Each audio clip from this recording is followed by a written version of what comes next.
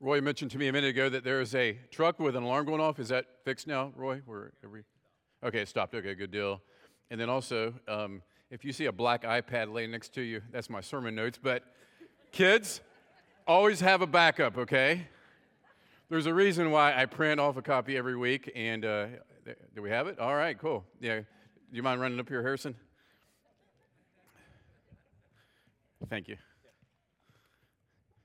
And I had with that, but you don't have to bring it, I had one of the Gospel of John little notes with the Gospel of John text, and I have 10 more of those in the lobby. They're $2 each if you didn't get one over the last few weeks, and they're a great little resource to write down and follow along. And so I hope if you are big into note-keeping, you'll grab one of those if you don't have a full study Bible. Also, a couple of things before we get into the text. Tonight, the hymn sing is at 6 o'clock at Riverside, and so Riverside, great chance to encourage the residents there. And then you saw the announcement earlier, but I want to just reiterate, on February 13th, we're going to have a church-wide fellowship, and it's going to be in conjunction with our student ministry as they raise money for the Peru trip. But it's going to be a great time. We're going to do some games together, and we're going to keep it in here. It'll be in this room, and so it's going to be a lot of fun. And so I hope that you'll be a part of that and stick around on February 13th. That's 2 weeks from today. So we're back in John chapter 6. And we're in verses 35 through 37 today. John 6, 35 through 37. It's a long chapter. So much here. You know, originally I was going to fly through about 10 verses, 12 verses, but I thought I can either, preach for an hour and a half, or we can take a small section and just let God's word just work us over and work on our lives. And so that's what we hope to do today. There's so much richness in this text. So verse 35 through 37, let me read it for us and we'll pray. Jesus said to them, that's the crowd, we've been following along with this, I am the bread of life. Whoever comes to me shall not hunger, and whoever believes in me shall never thirst. But I say to you that you have seen me, and yet do not believe. All that the Father gives me will come to me, and whoever comes to me, I will never cast out. Let's pray. Father God, your word is powerful, it's true. And God, we must admit that we know very little in the big picture, God, that you are God and we're not. And God, I pray today as we look at this scripture that it won't just be something we just intellectually apply to our brain, but it'll be something that we live out in our lives, God. We thank you in Jesus' name, amen. Not to get all philosophical on you here, but scientists tell us that before 1900, the information that humanity knew doubled about every 100 years. Every 100 years, it doubled, so the stuff we knew. But then, when we get to 1900, every decade, it was doubling itself. So every 12 or 13 months, we found human knowledge was just doubling. We were just growing in our ability to understand more and more stuff. But it also allowed scientists to see something else, that the stuff that we don't know was expanding at an even higher speed. So we know some stuff, yeah, we're learning some stuff, but then we're learning that the stuff we don't know is getting bigger and bigger at a more rapid pace than the stuff we know. Things like space and black holes, atmospheric lightning, things like unexplained sounds from space. You saw that maybe in the news this week. This seems simple, but why do humans require sleep and other living organisms don't? A simple one. Why do people yawn? Scientists can't agree on that. Mask or no mask, right? Scientists don't agree on these things, right? And so scientists admit there's a lot they don't know. But here's the bigger, it sits in this big arena that is stuff we don't know, all right? So we know some stuff, and it's expanding. There's a lot more that we know we don't know, and then it sits in this huge arena that's stuff that we have no idea that we don't even know it yet. And the point is, we're not near as smart as we think we are. And God told us that many, many years ago in the book of Romans, chapter 11, where Paul writes, "Oh, the depths of the riches and wisdom and knowledge of God. How unsearchable are his judgments and how inscrutable his ways. For who has known the mind of the Lord, and who has been his counselor?" And so today's sermon title is Let God Be God. And in the next couple weeks, this is a two-parter, let God be God, because as we approach things in Scripture, it's critical to remember that God is God, and he does what he wants, and that what he does is true and it's right because he does it.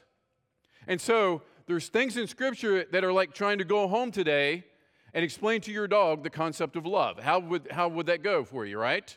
Not so well. God is God, and we're not. And He's given us His revealed word. We'll talk about that in a minute. But there's some things that we come across in Scripture that are just tough to understand, that are difficult to understand and to wrap our minds around. And then there's some truths, some things we see in Scripture that we just plain simply don't really like. If we were God, it might not be that way. But you know what? We're not God, and God understands. And then there's some truths in Scripture that are just paradoxical. We try to, in our human way, to try to make sense and try to make sure these things are completely 100% compatible. And while God is a God of order, and these things are compatible, but in His economy, they make perfect sense. In our economy, they don't really always seem to fit together so nicely. And so what we do is we let the Bible speak for itself. We don't let our preconceived beliefs, the baggage we bring into things, our biases, or our blind spots prohibit us from seeing what the text says. And so please, as we approach this text today, realize that you're going to come into this with some baggage, with some beliefs, with some things you've heard.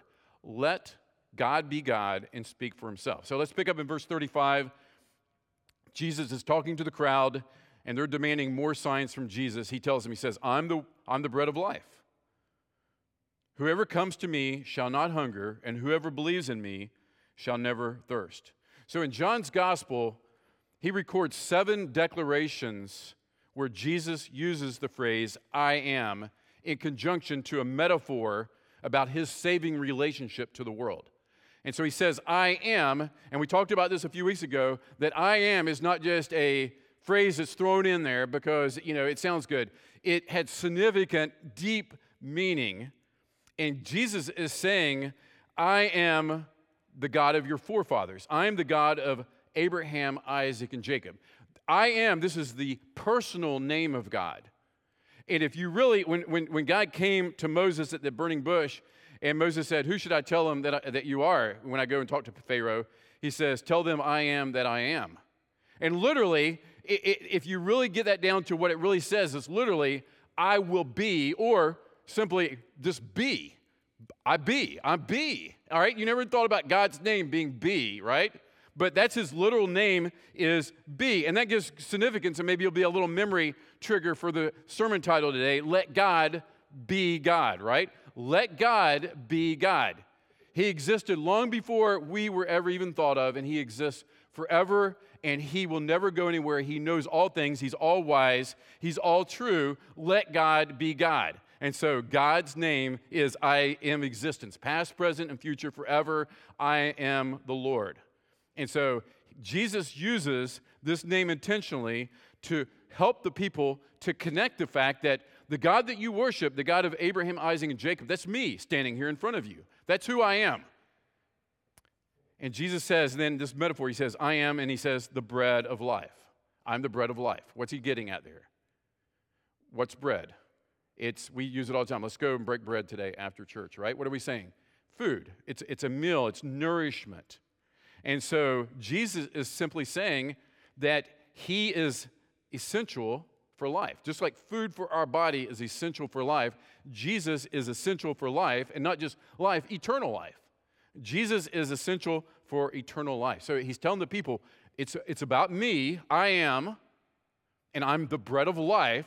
And so look to me, and you remember last week, won't rehash all this, but we'll touch on it in a minute, the whole manna conversation the people were having here, and the manna that came from heaven through Moses. But Jesus says, okay, if you're going to accept me as the great I am, as the bread of life, He says, come to me, because He says, whoever comes to me. And it'd be easy to just fly past that. But He's saying to this crowd, He's saying, believe in me, put your hope in me and what I'm telling you. And so the people who are hearing Jesus speak and during this passage, the crowd, they're hearing Him saying, I'm God, come in the flesh. That's really, really difficult for them to accept, as we'll see. And then He's saying, then accept me as who I am, and then also dedicate yourself completely to me and what I'm teaching you. Give yourself to me. Come to me. All right? Come to me. And then for us, post the cross, past the crucifixion, this would also essentially involve the fact that we put our faith and trust in Jesus' death, burial, and resurrection, his atonement for us on the cross, that we embrace him taking our place on that cross for our sins. So coming to Jesus means I recognize that you're God. I think most people in this room would probably, at least at some level intellectually, you would say, I believe that to be true, maybe a few exceptions. But to come to Jesus, for them, it would literally mean accepting him who he is, and then accepting his teaching, accepting his person, and then for us, accepting what Jesus did on the cross for our sins. That's salvation. And that's where eternal life begins. And so back to the conversation with Moses, about Moses and the manna last week. Remember, the crowd said, Jesus, we need a sign to top the sign that you gave about feeding the 5,000 with the loaves and the fishes. We need something bigger than that. Because Moses, he gave us manna from heaven for 40 years. And Jesus corrects him. He says, first off, Moses didn't do that. God did it. And secondly, I said last week, Jesus says, I came from heaven, all right? What's more impressive, manna falling from heaven or God himself coming down from heaven and standing in front of you?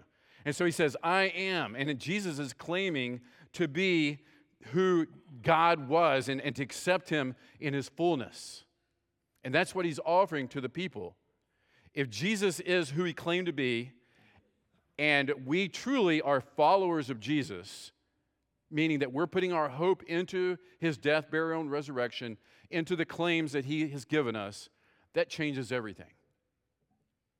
It does.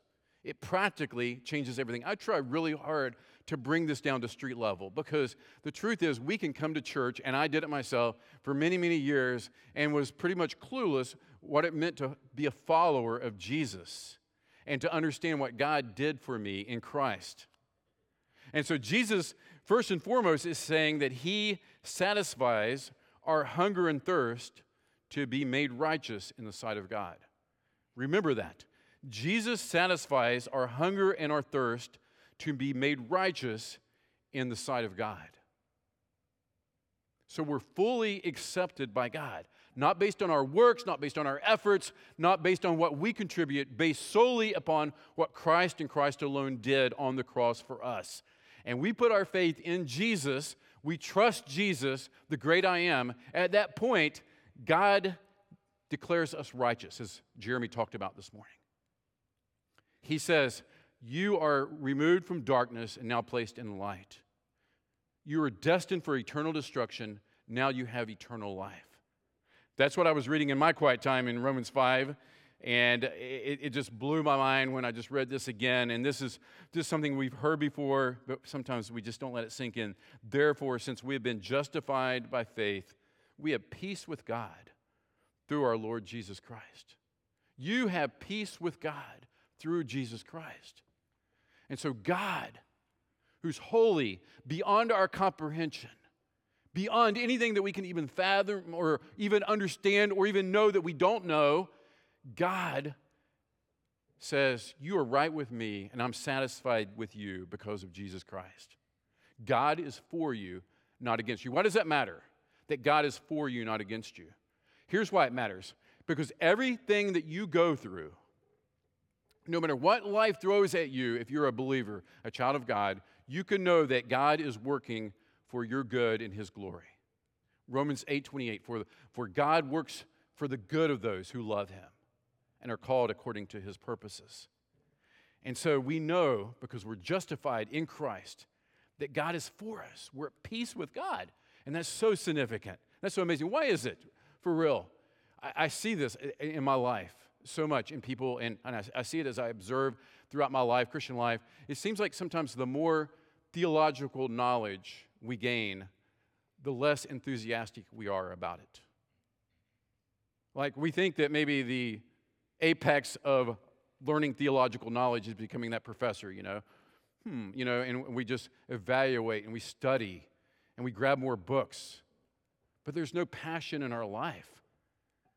And as Jeremy referenced this morning, it's so true. If God is for you, if you're at peace with God, that's pretty exciting. And in and of itself, that is enough to celebrate for all eternity that God is for me, not against me.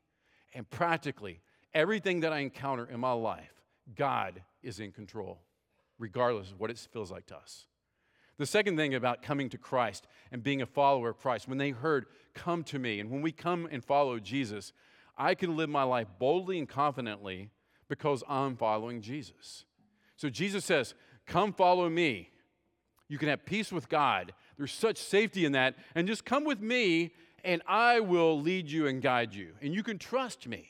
So how do we interpret that into our day and our age and our life? Let me tell you a kind of a funny story now. It wasn't funny at the time, but when I was in high school, playing some basketball, some summer league basketball, and I didn't realize at the time, but after the game, I talked to a girl and didn't realize she had a boyfriend. And so I got in my car, I was driving, and I noticed through the rear view that there's a couple guys following me in their car. And I'm turning every street I turn on, they turn. And I don't know the guys, but I recognize one, and he's a pretty tough dude. And I just like, man, I don't want to any part of this, so I'm just going to keep driving. Well, I keep driving, and I come across the 7-Eleven, and there is my friend who's like 4 years older than me. His name's Mark Christian, about 6'6", and he's just pulled in. So what do? I pull in. I'm like, I'm following this guy, right? And I pull in beside Mark, and I like roll down the road. Hey, Mark! And he comes over to my car. He leans up on the car, and we start talking about basketball game because he was on our team. And the two guys pull in down the end, but they won't approach the car. Why? Because they know I'm with Mark, right? I'm with him. And that's the picture I get when I'm thinking about following Jesus, is he fights the battles for me. That when I'm with him and I stay close to him, even though he's going to lead me through the valley of the shadow of death at times, right? And we all will inevitably be there at some point in our life, that he's with me. And his rod and his staff, they comfort me.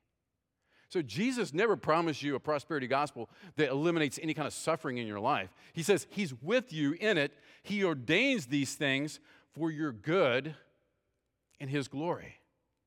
And so we stay close to him. And I started thinking about this idea of like Jesus fighting my battles for me. What does that mean? What does it mean that I just lay back and like, okay, Jesus, you do the work, and I'm just passive in this whole thing? Absolutely not. My mind went to Colossians chapter 1, verse 29, where Paul says this. He says, for this, and he's talking about serving God, using his energy to disciple people, to preach, to be a missionary to the world. He says, for this I toil, and that means to work extremely hard, struggling with all his energy that is powerfully at work in me. So Paul says, I'm working harder than anybody else. I'm making the effort to disciple, to preach, to go where it's dangerous, to give the gospel. But in this work, in this labor that I'm giving, it's Jesus who's powerfully at work in me. So there's nothing passive about this process. And so to follow Jesus, hey, Jesus says, I'm the bread of life. Come to me. All right, I need you to come and follow me.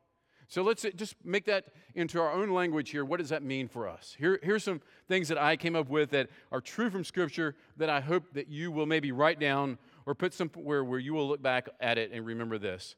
Place all your hope in Jesus, not a method, but a person. Place your hope in Jesus. It's about a person. It's Jesus, the great I am. And remember, I say this all the time. Faith comes from hearing, and hearing through the Word of God. Through the Word of Christ is where we grow in our faith. And that's where faith in trusting who Jesus is and what he's done for us, and the boldness and confidence we can have in this walk through life that we have, is because our faith grows through hearing, and hearing through the Word of Christ. But that's not it. That's not all we have. Jesus said, he's given us a helper, the Holy Spirit. John 14:26. Whom the Father will send in my name, and he will teach you all things and bring to your remembrance all that I have said to you.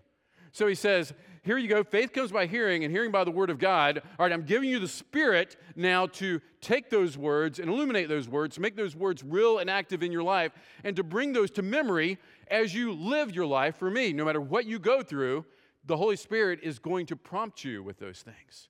In Colossians 3:16, another verse I say a lot, let the word of Christ just fill you up.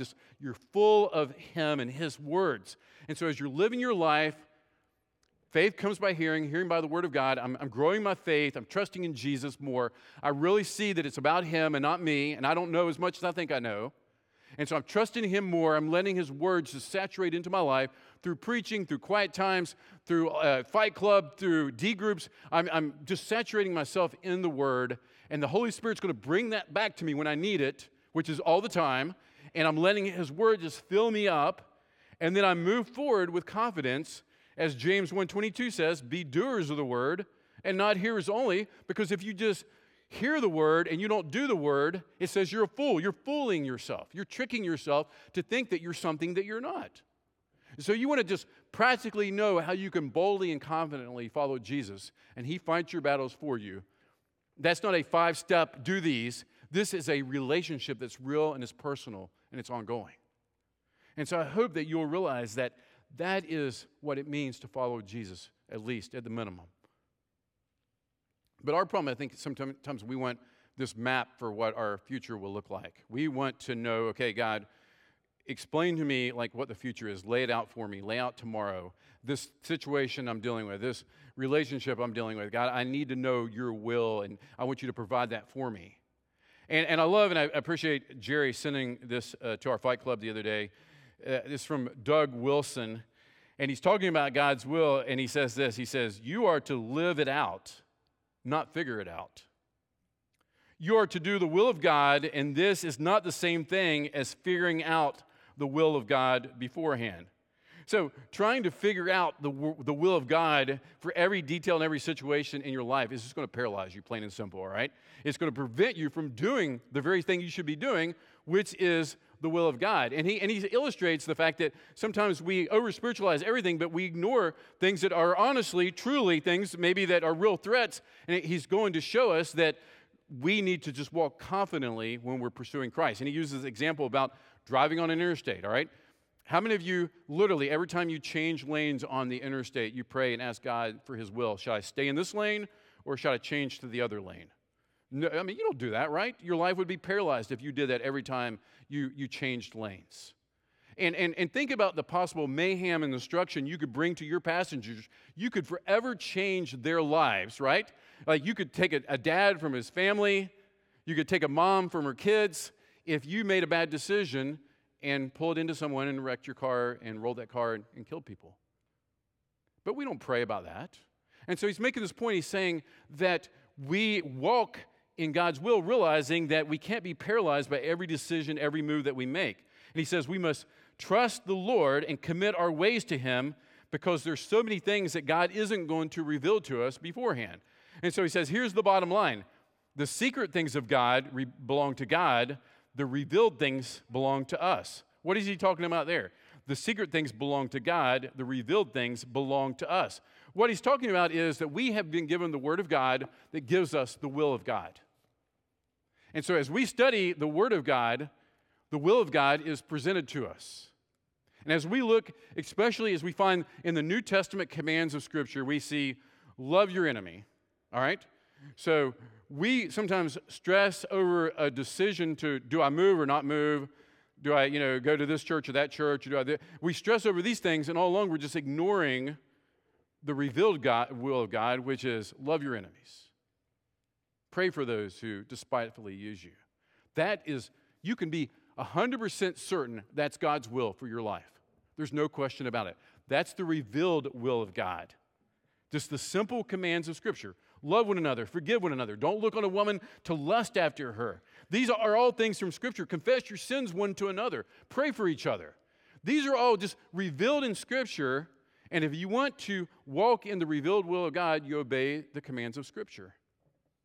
But we so fixate on this hidden will of God.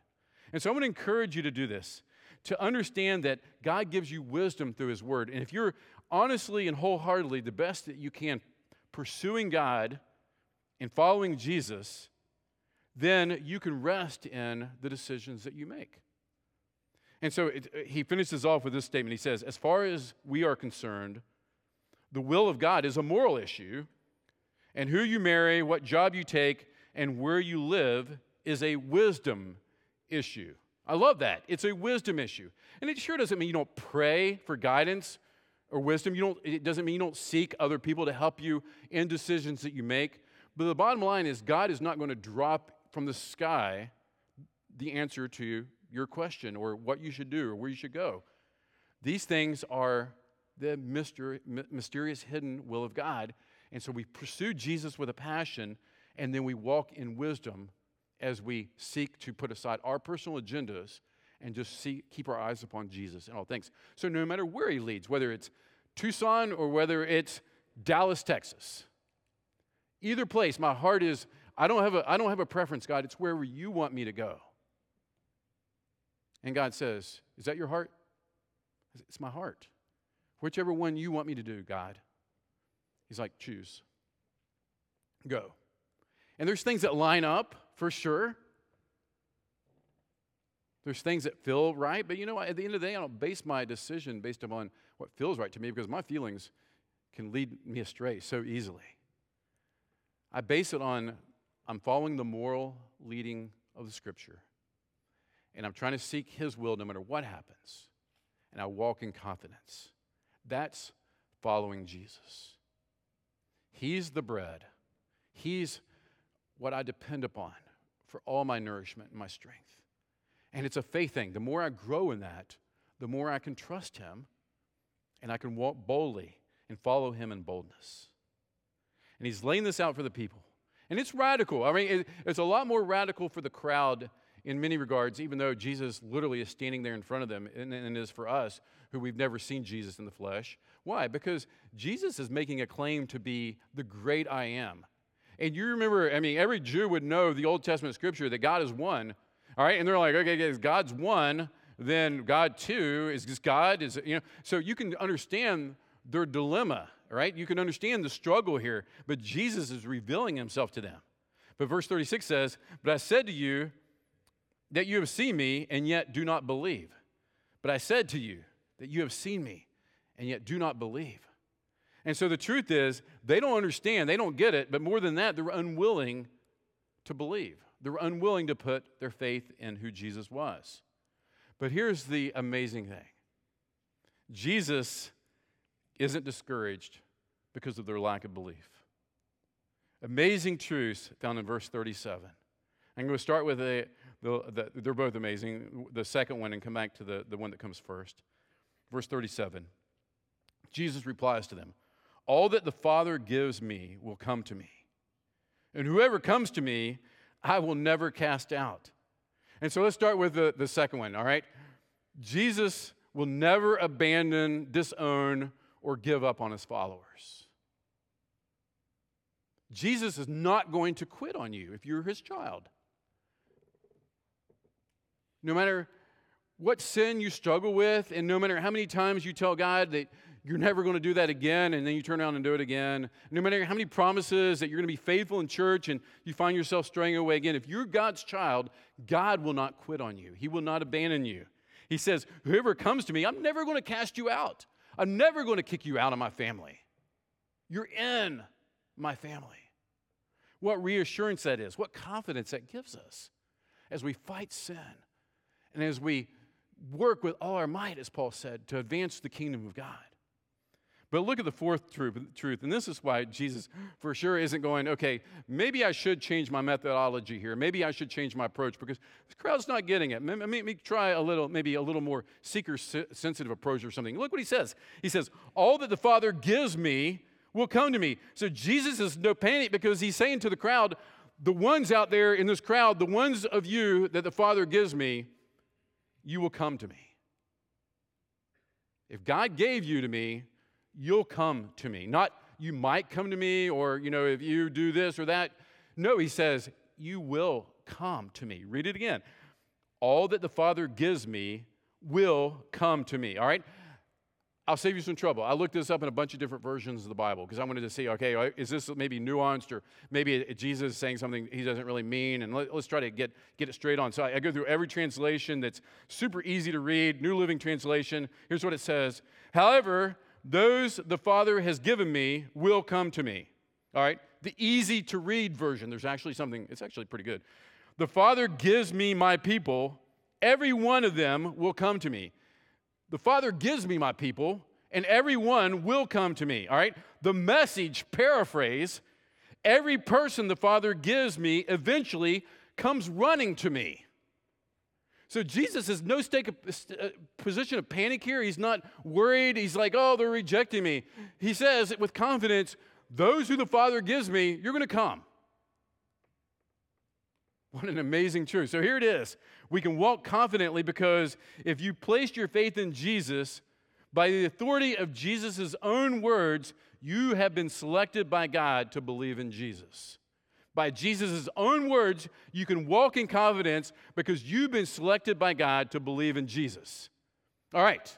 So, remember what I said at the beginning? You bring it into this biases, your opinions, stuff you've heard, a lot of baggage because, I don't agree with that theological camp over there. All right?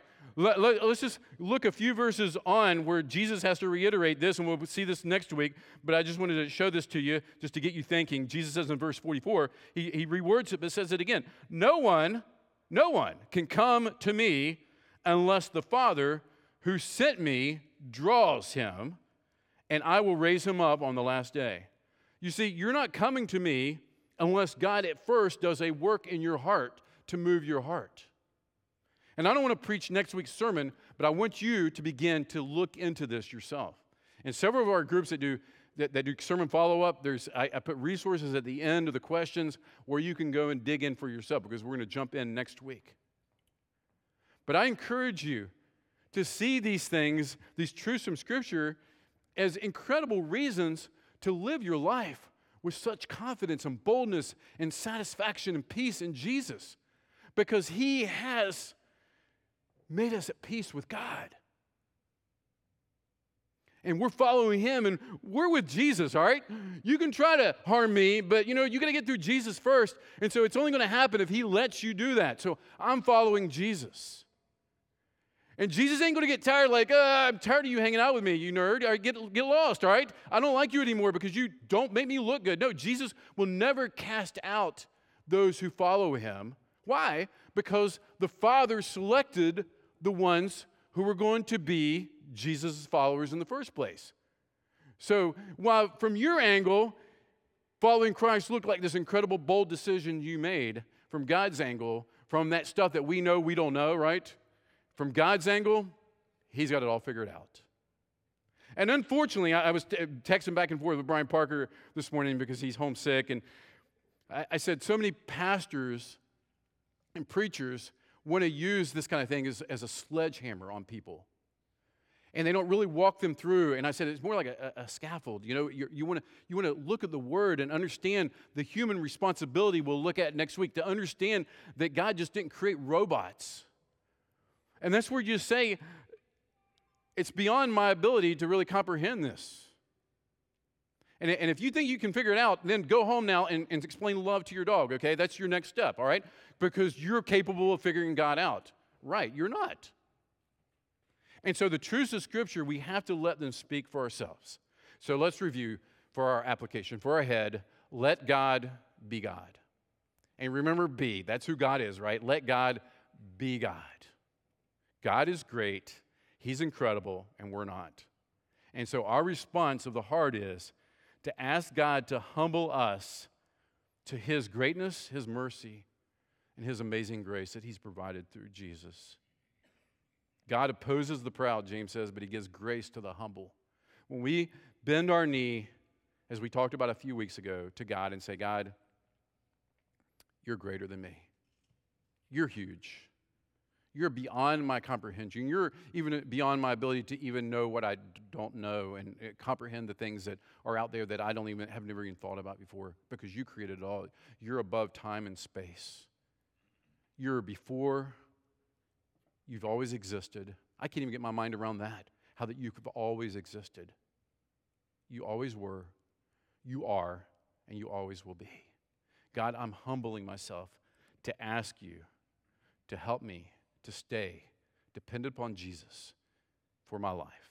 And then what do? We live boldly for Jesus as we obey His revealed will through the Spirit's power. We get in the Word and we ask the Holy Spirit to help us to live out the commands of Scripture.